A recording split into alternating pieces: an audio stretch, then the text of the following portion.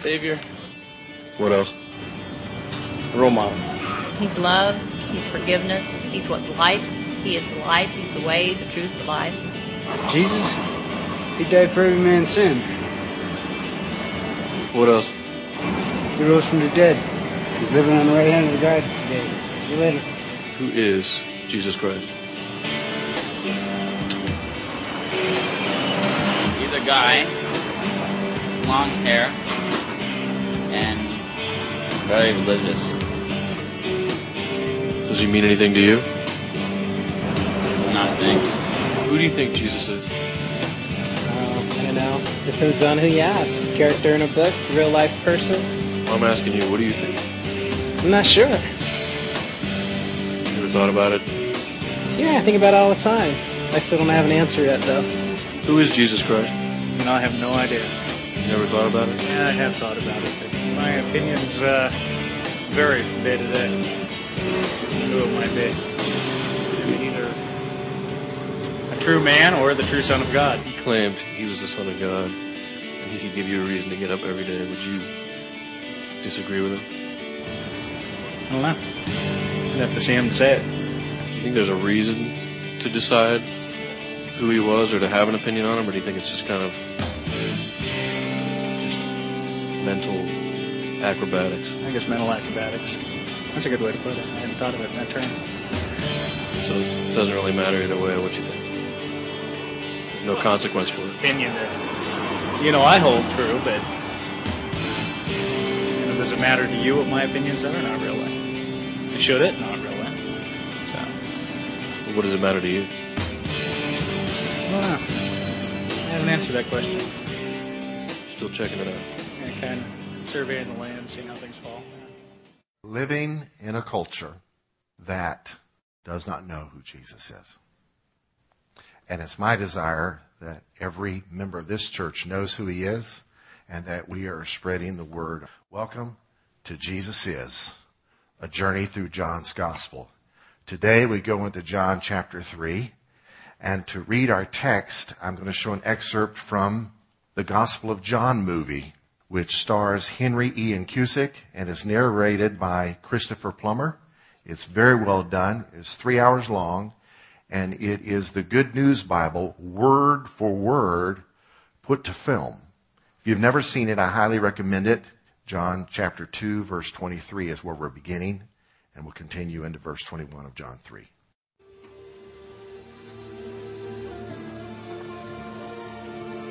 While Jesus was in Jerusalem during the Passover festival, many believed in him as they saw the miracles he performed.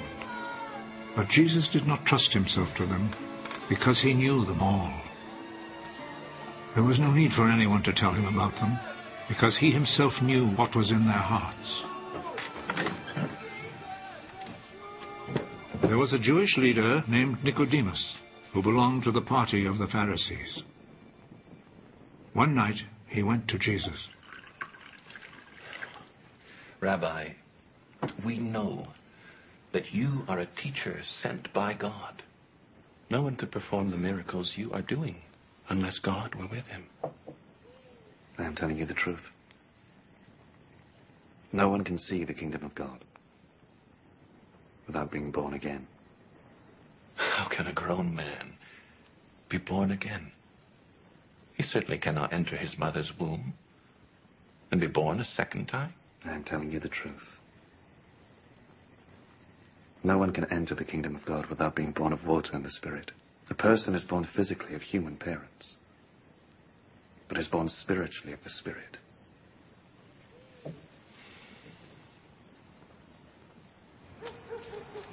Do not be surprised because I tell you that you must all be born again.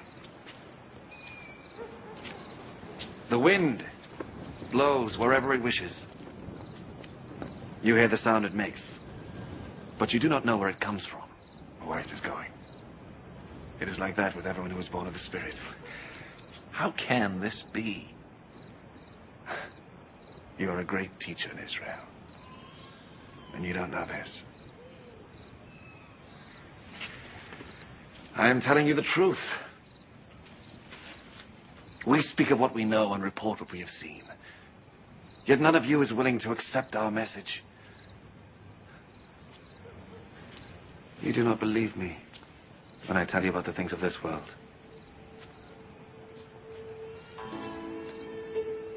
How will you ever believe me then, when I tell you about the things of heaven? And no one has ever gone up to heaven except the Son of Man, who came down from heaven. As Moses lifted up the bronze snake on a pole in the desert, in the same way the Son of Man must be lifted up, so that everyone who believes in him may have eternal life. For God loved the world so much that he gave his only Son, so that everyone who believes in him may not die, but have eternal life. For God did not send his Son into the world to be its judge, but to be its Savior. Those who believe in the Son are not judged. But those who do not believe have already been judged, because they have not believed in God's only Son. This is how the judgment works. The light has come into the world, but people love the darkness rather than the light, because their deeds are evil. Those who do evil things hate the light and will not come to the light, because they do not want their evil deed to be shown up. But those who do what is true come to the light, in order that the light may show that what they did was in obedience to God. Let's pray. Lord, we thank you for your word. We ask you to speak to us today. Make these few verses come alive to our hearts. May we never be the same. In Jesus' name, amen. John chapter 2, Jesus goes on to the 19-acre campus of the temple and cleans house. Cleanses the temple. He officially goes public. He had already turned water into wine, went public over in Galilee, but he went into the capital and cleaned house. There were corruption. They were making money hand over fist. Some historians think they were making up to $300,000 a year off of those coming to Passover by the corrupt deeds they were doing, forcing people to change money and adding an exorbitant exchange rate, as well as condemning their sacrifices, forcing them to buy local sacrifices at exorbitant rates. And so Jesus cleaned house. And while he was there, he did some miracles in Jerusalem. And so in wake of those two things, Nicodemus comes to him. And today we're going to look at this conversation between Jesus and Nicodemus. There was a man of the Pharisees named Nicodemus, a ruler of the Jews. The name Nicodemus means conqueror of people, or victor of people. He was a leader. He was named a leader. And he was a leader of the Pharisees. It's believed he was a member of the Sanhedrin. At the time, there were 6,000 Pharisees in Israel. Pharisees were laymen. They were not priests or Levites, but they were legalists. They were separatists, but not isolationists. They believed in living in the culture, and they added to the law of Moses to show how spiritual they were. They went beyond what the law required and also demanded it of others. They were mean, and they were often in conflict with Jesus. At the time, there was around 40,000 rabbis, of whom were 22,000 Levites and priests. And overseeing all of this was the Sanhedrin Council, which was 70 of the most brilliant men in the land of Judea and Israel. And Nicodemus was one of them. And he came to see Jesus at night. Perhaps it was because he wanted some time alone with him to talk about deep theology, because as a member of the Sanhedrin, as a Pharisee, he would pretty much have the law of Moses memorized, as well as good portions of the Talmud. Also, though, he may have come at Jesus by night because he would face persecution should he have a lengthy conversation with him in public. He did, I believe, became a believer. He stood up for Jesus. Later on in the book of John, we'll see this. And then when it came time to bury Jesus at his crucifixion, he, along with Joseph of Arimathea, gave Jesus a decent burial. And so this conversation is very crucial in the life of this man, and I believe in our lives as well, if we'll take heed to what is shared. He said to Jesus, "Rabbi," or teacher, "we know that you are a teacher come from God." Now notice he said we. As a member of the Sanhedrin, he had their attention. He interrupted their corrupt business dealings. They knew he was right. And they knew these miracles that he performed. And we know what kind of miracles they were because we've read about them throughout the Gospels, healing people and changing people's lives and feeding hungry folks. So they knew he was from God. But as time went along, their corruption took over and their fear of God was overruled by their selfishness. So at this point, they all were shook up by who Jesus was, the first part of his ministry. And so he comes to him, one of their leaders, and says, we know you're a teacher come from God, for no one can do these signs that you do unless God is with them. Which is proof that these things were amazingly unimitatable.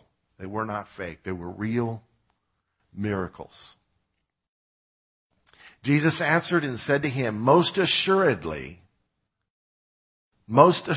he's underlining what he's about to say, I say to you, unless one is born again, he cannot see the kingdom of God. Now here this guy is an expert in the law. He thinks he knows everything there is to know about the kingdom of God. And Jesus humbles him and says, most assuredly, you got to be born again. Now the term born again is not foreign to Nicodemus because the Talmud said that for a Gentile to become a proselyte, he must become as a newborn babe. A proselyte is a Gentile converting to Judaism. The man would have to get circumcised. The women would have to change their kitchens to kosher. And they would have to become very teachable if they were going to truly become Jews. And the Talmud said they must become as newborn babes. And here Nicodemus comes to Jesus, this leader of the people, this expert of the law, and Jesus tells him, you got to become as a newborn. You got to be born again. Some translations say born from above. So let's just say right. They're both right. Born again from above. You got to have a change, Nicodemus. You can't even see the kingdom of God. I don't care what kind of degrees you have. You must be born again. Surely I say to you, Jesus said in two other places, Mark 10:15, Luke 18:17, surely I say to you, whoever does not receive the kingdom of God as a little child will by no means enter it. We must become as newborn babes. 1 Peter chapter 1 tells us we have been begotten again to a living hope. 1 Peter 2:2 tells us as newborn babes we are to desire the pure milk of the word that we may grow thereby. Now, I believe being born again is a spiritual experience, but if you reduce it down to just having some kind of experience where you get some kind of emotional buzz and you go on about your life without being teachable as a child, you've not truly been born again. Nicodemus says to him, verse 4, how can a man be born when he is old? Can he enter a second time into his mother's womb and be born? He's playing dumb. He knows what Jesus is saying. And he knows Jesus isn't saying, hey, get back in your mama. I mean, that's crazy. He's probably bigger than his mom. Jesus answered, most assuredly I say to you, unless one is born of water and the Spirit, he cannot enter the kingdom of God. And I already told him, you can't see the kingdom of God unless you've been born again. And here he tells him, you can't enter the kingdom of God unless you've been born of water and the Spirit. Now there's four interpretations of this verse 5 of John 3. What is this being born of water and the Spirit? I'm going to tell you what four of them are, and then you can make your mind up. Because what we think really doesn't matter, right? So it's not going to be a test for fellowship. To some people, being born of water is water baptism. And being born of the Spirit is either being born again or to others being baptized in the Holy Spirit. To other people, being born of water is being born of the Word. There's a verse in the Bible that says we are cleansed by the washing of water by the Word. Kenneth Hagin taught this. We are born again of the Word and the Spirit. That's good. If it's true, why didn't Jesus just say Word? I'm not throwing rocks at it, but it could very well be true. John Calvin taught, and other people believe, like John MacArthur, that being born of water in the Spirit is the Spirit doing cleansing and the Spirit bringing new life. And Nicodemus needed to be cleaned up. He was full of religious pride. He needed the cleansing of the Spirit. And he needed the infilling of the Spirit. And a fourth interpretation is based on the next verse. That which is born of flesh is flesh, and that which is born of spirit is spirit. And that interpretation is being born of water is your normal birth, your natural birth. What sign a baby's about to come into the world? The what breaks? The water breaks. So unless one is born naturally and spiritually, he can't enter the kingdom of God. That makes sense, but why would he be telling Nicodemus to be born of water? He already had been. So there's just kind of an element of mystery in this. I think basically he told the guy he needed to be cleaned up and he needed new life. And how that's played out, obviously, if we're going to be cleaned up by the Spirit, we're going to obey the Lord's commands. And first thing he tells a believer to do is to be baptized. So we are going to be baptized. And it's all in obedience to his word, right? So I just think if we're going to enter the kingdom of God, we should want it all. To be born again, to be born from above, to be filled with the Spirit, to be baptized in water, to be immersed in the Word, to be cleaned by the work of the Spirit and empowered by the power of the Spirit. Do not marvel that I said to you, he pointed to this high-powered man with a very respected position. Jesus is not trying to win friends and influence people here, is he?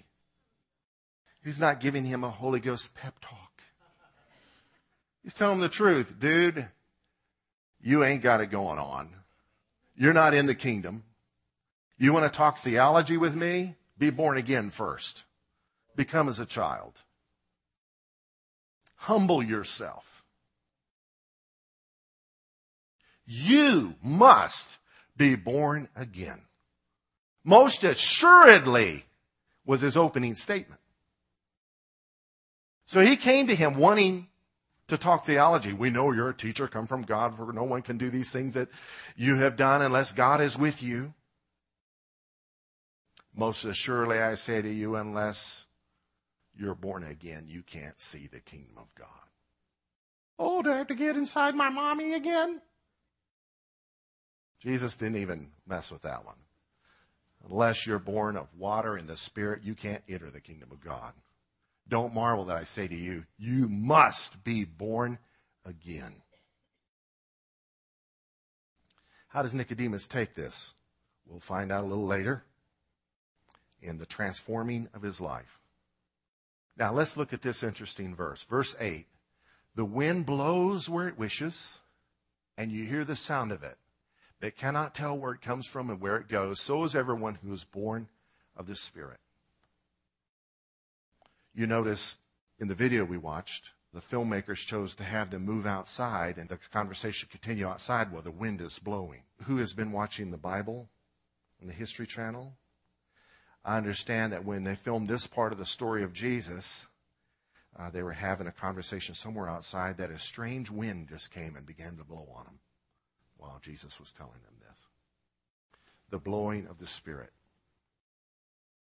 So I've heard this taught. The Holy Spirit's like the wind. He is.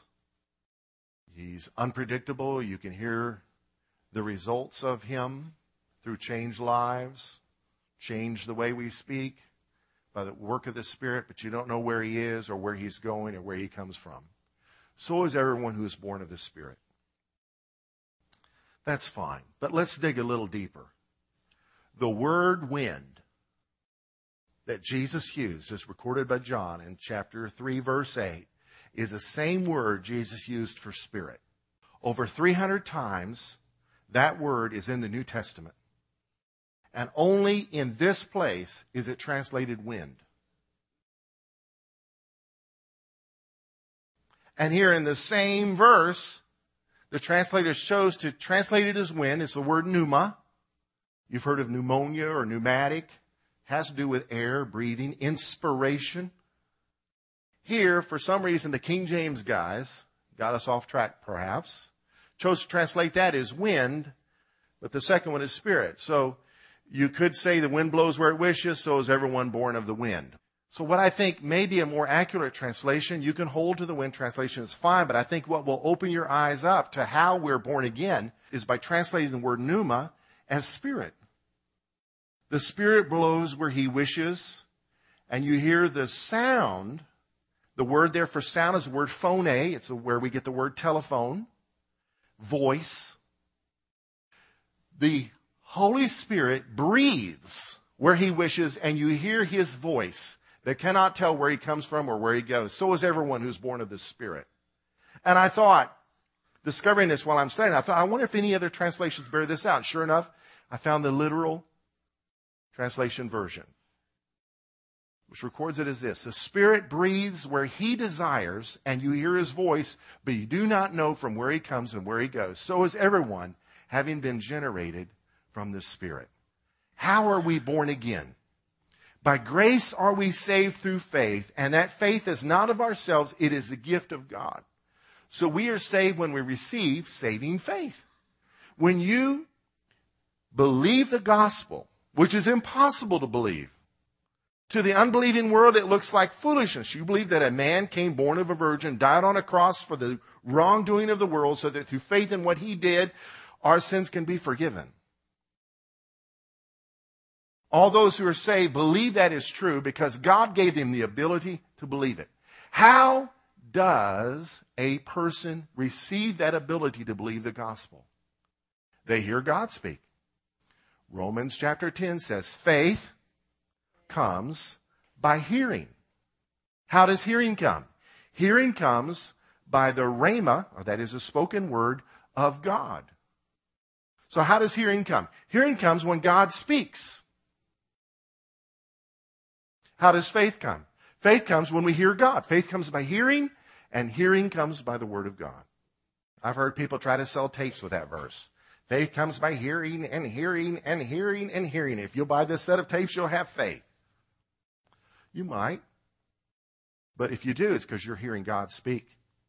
So when you hear someone speak the gospel to you and something in your heart tells you this is the truth, that is God speaking to you, giving you saving faith. So the Spirit breathes where he desires. I know we've chosen the Lord, and I know we found the Lord, but in reality, none of us would have enough sense to get in out of the rain if it wasn't for the mercy of God. He's the one that opened our eyes to the choice. Don't get into debate with the Apostle Paul on that one. He believed the Lord chose him because he was on the road to kill Christians, and God stopped him dead in his tracks, and he made a U-turn with his life because of God's hand upon him. The Spirit breathes where he desires. All Scripture is God-breathed and is profitable for instruction in righteousness and reproof and correction.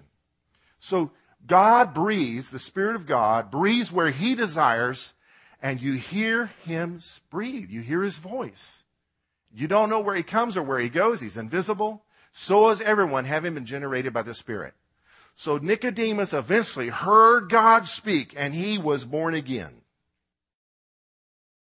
But to hear God speak, you must humble yourself, become as a child, become willing to believe. God so loved the world that he gave his Son for you. If you find yourself believing that, it's because you're hearing God speak to you, breaking through your natural defenses to allow you to embrace what the world calls foolishness as the wisdom of God. Are you able to see that?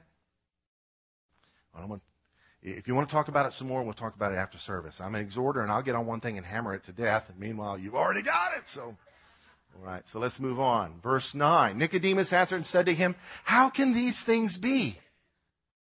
Jesus answered and said to him, "Are you the teacher of Israel and do not know these things? Are you the teacher of Israel and you don't know these things?" I want to suggest to you he knew them, but he had to humble himself to apply them to his situation. Because after all, he had on the prayer shawl. He had on the phylacteries. He celebrated all the feasts perfectly. He had the law memorized. He had to become as a child in order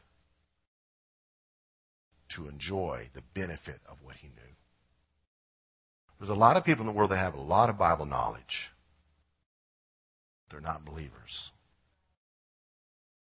They're unwilling to humble themselves and see the fact that they need a Savior.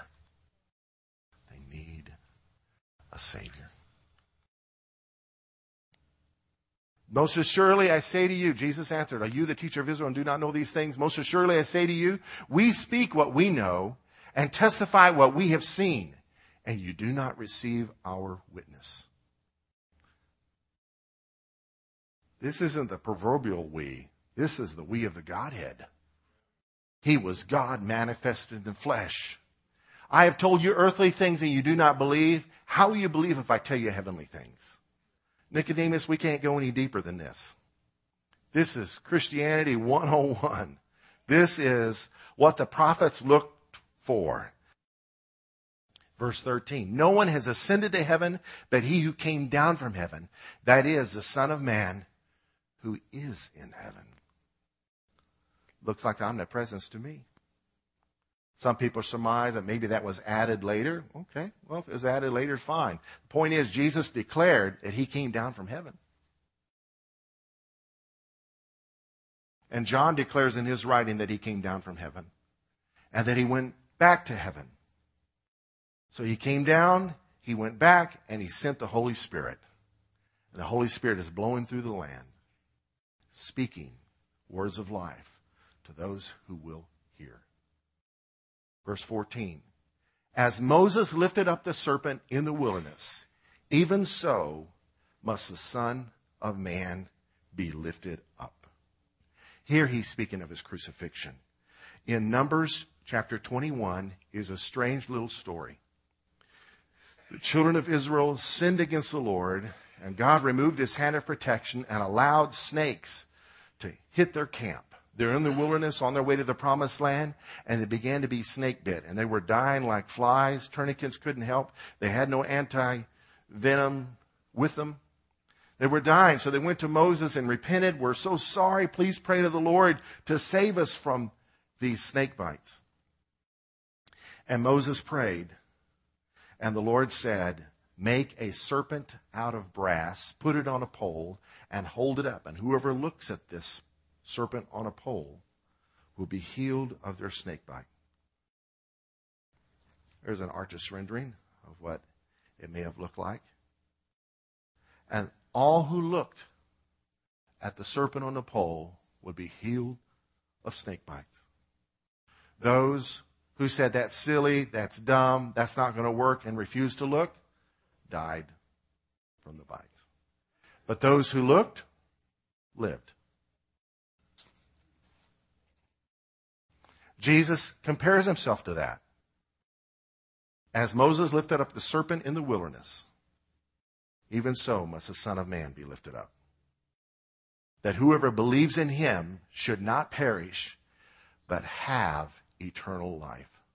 Literally what he said was, shall not perish, but shall continually have eternal life. Meaning, from looking to him in faith for what he did for us on the cross, we receive eternal life, and it does not stop. When we die, it's bye-bye body and hello Jesus. To be absent from the body is to be present with the Lord. Death for us is just the ending of our earth suit's existence.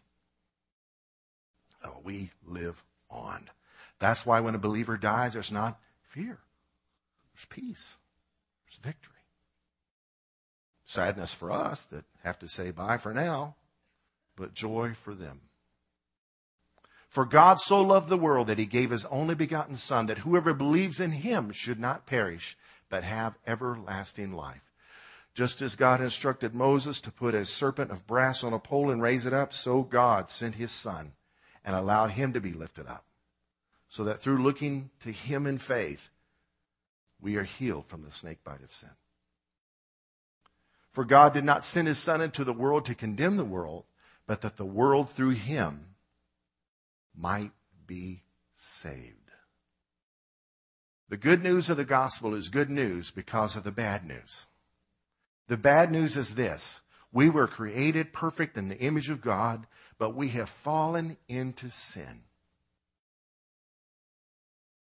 You see it in the lives of our children. When they're born perfect. Perfect.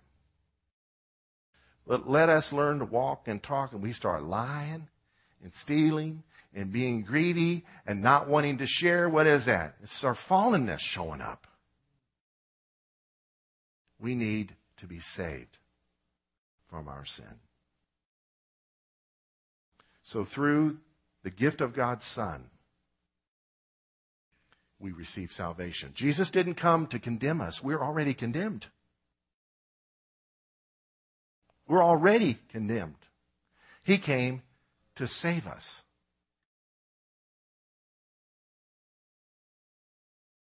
Romans 8:3 says that Jesus condemned sin in the flesh. He saved people, but he condemned sin. By becoming sin for us, he was snake bitten for us, as it were. He became sin for us and nailed it to the cross in his body, so that through faith in him we can leave our sins behind. Jesus is our antidote. Can we say antidote? The word antidote is a remedy that counteracts the effects of poison. It's something that relieves or prevents. The term ultimately is derived from the Greek word ANTIDOTE, which means given against. Given against. God so loved that he gave his only Son, that whoever believes in him would have eternal life. He was given for us, but given against our sin. He is our antidote. He's our cure. He is our remedy. God did not send his Son into the world, John 3:17, to condemn the world, but that the world through him might be saved. He who believes in him is not condemned, but he who does not believe is condemned already. We have more lifesavers than any church in Texas. You know why they're called lifesavers? Some people call them breath savers. Here, have a mint. I mean a hint. I mean a mint.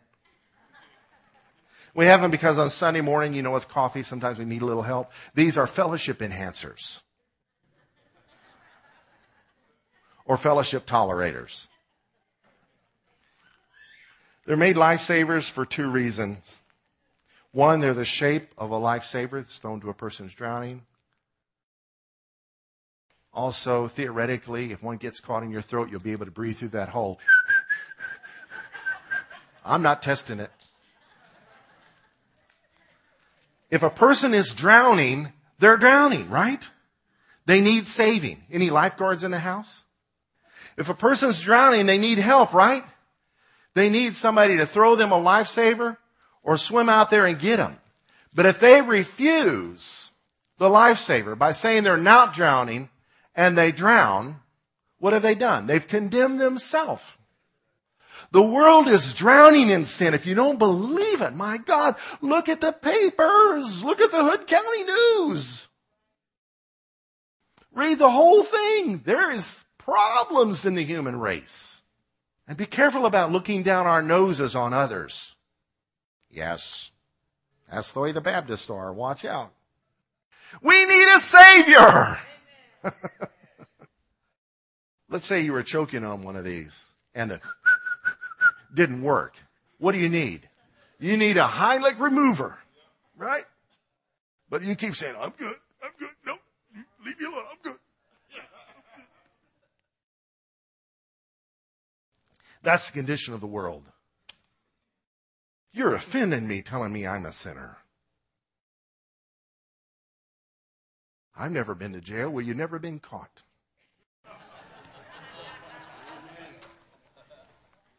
Texas Monthly Magazine, last month's issue, has Lance Armstrong for like the fourth time on the cover. This time is totally different from the other times. There's his picture with a question, will he ever be redeemed? Subtitle, Inside the Fallen World of Lance Armstrong. The world is condemning him for his sins that were very public. Not just for taking, illegal drugs to enhance his performing ability to win how many Tour de France's? 7 in a row. But for lying about it, so bold-facedly lying. So my question today, will he ever be redeemed? Not in the eyes of the world and not by himself, but through Christ. There's redemption available even for Lance Armstrong and for you and for me.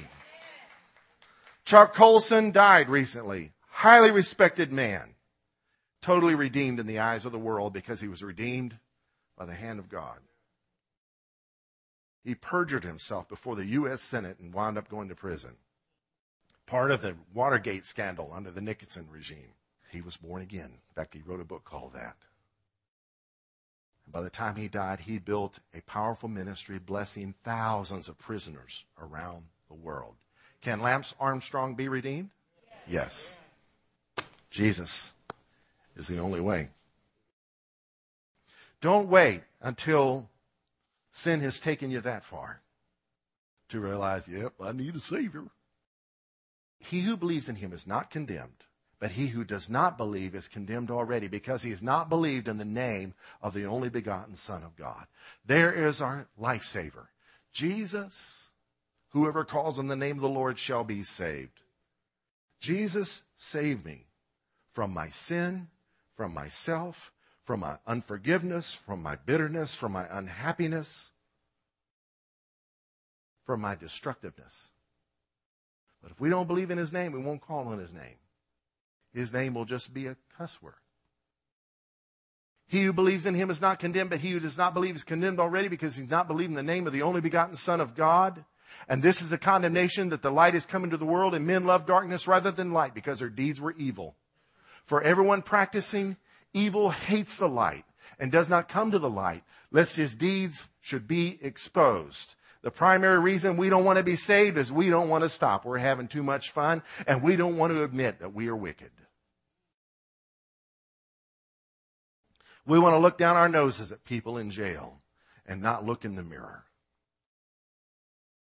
lest our deeds be exposed. And finally, but he who does the truth comes to the light, that his deeds may be clearly seen, that they have been done in God. He changes our deeds.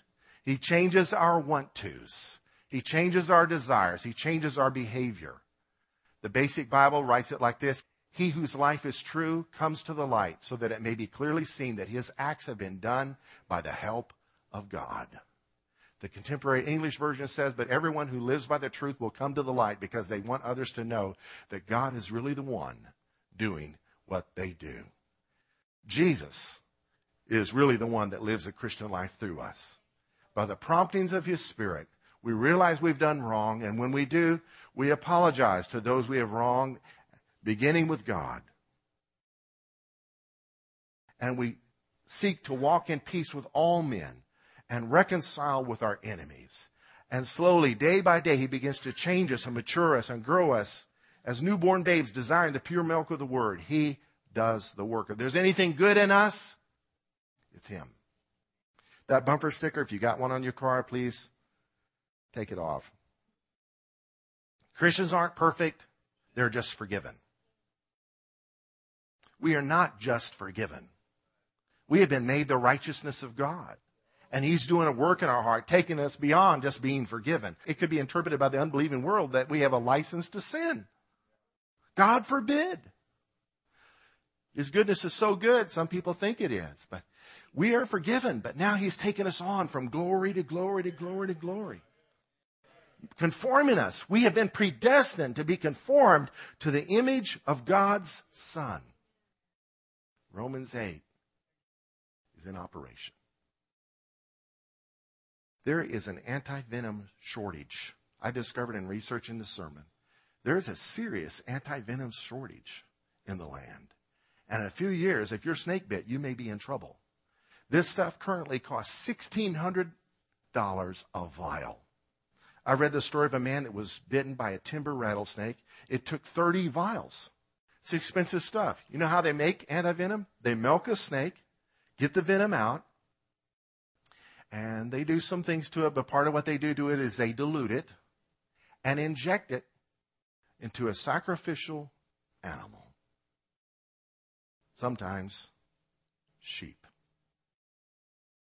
Sometimes other animals. You see where I'm going? And as the animal survives, they nurture that animal, take care of that animal, then they withdraw the blood from that animal and get the antivenom out. Christ became sin for us, so that through his blood, our sins, the poison of eternal death, could be redeemed. You see it? Jesus is our antidote for the condemnation of sin. Just as Moses lifted up the serpent in the wilderness, even so must the Son of Man be lifted up, that whoever believes in him should not perish but have everlasting life. Now, if comparing a brass snake on a pole to Jesus Christ on the cross bothers you, let me help you. The serpent has always been the symbol of evil. If you're a snake handler, God bless you, they have churches for you. I'm teasing. God bless you for your fearlessness. May you lay hands on the rest of us. But Satan appeared, manifested as a serpent in the garden, and tempted us to sin. And serpents were allowed to bite the children of Israel in the wilderness for their rebellion and complaining against the Lord. And then they were redeemed from those bites by looking at this bronze serpent on a pole. What is that? Bronze or brass is symbolic of judgment. It's symbolic of condemnation.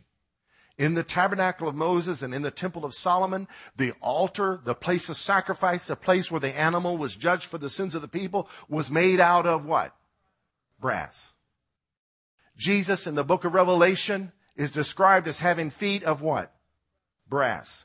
Under the curse of the law, Deuteronomy 28 said that if you didn't walk in the law perfectly and didn't follow all the ways of the Lord, that heavens would be brass to you. So brass speaks of judgment. And so a brass serpent speaks of judgment on the serpent, or judgment on sin. And so as they looked at the symbol of judgment upon their sin, they were healed of the snake bite. Jesus judged the serpent. In Genesis chapter 3, verse 15, God told the man and woman that he would put enmity between the woman and Satan, between her seed, singular, and his seed. And he would bruise the head of the serpent, and the serpent would bruise his heel. On the cross, Jesus is bruised all over, but he's very much bruised on one heel. Hanging on 3 nails, 1 foot on top of the other one, all the weight of his body and weight of the sins of the world was on his hands, both feet, and 1 heel. But through that bruising, Satan lost all authority he had taken from man, unjustly so that through faith in Christ, we gain victory over the enemy. His headship or his authority is broken through the name of Jesus. The serpent has been brassed. Are you glad about it?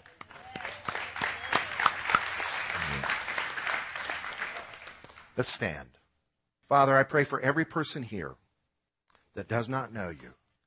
I pray, Lord, they begin to see the beauty of the gospel, that the stories would begin to make sense, that your Spirit would breathe inspiration. May they begin to hear your voice, that this stuff is true, that you did come and die for our sins, that you are the antidote for the poison of human wickedness. Thank you, Lord, for your goodness and your grace. May the Lord bless you and keep you. May the Lord cause his face to shine upon you and be gracious to you. May the Lord lift up his countenance upon you and give you his peace. And may he reveal himself to you in ways that he chooses, confirming to your heart that he is the way, he is the truth, he is the life. And may you receive by faith, through calling on his name, the forgiveness of your sins and the gift of eternal life. Seek the new birth. Humble yourself as a child. See the need for a total new beginning in your life, and He will give it. Thank you so much for worshiping with us today. We are so glad that you are our guest. We pray the Lord blesses you in every area of your life. In Jesus' name, amen. God bless you. There is power in the name of Jesus. There is power in the name of Jesus.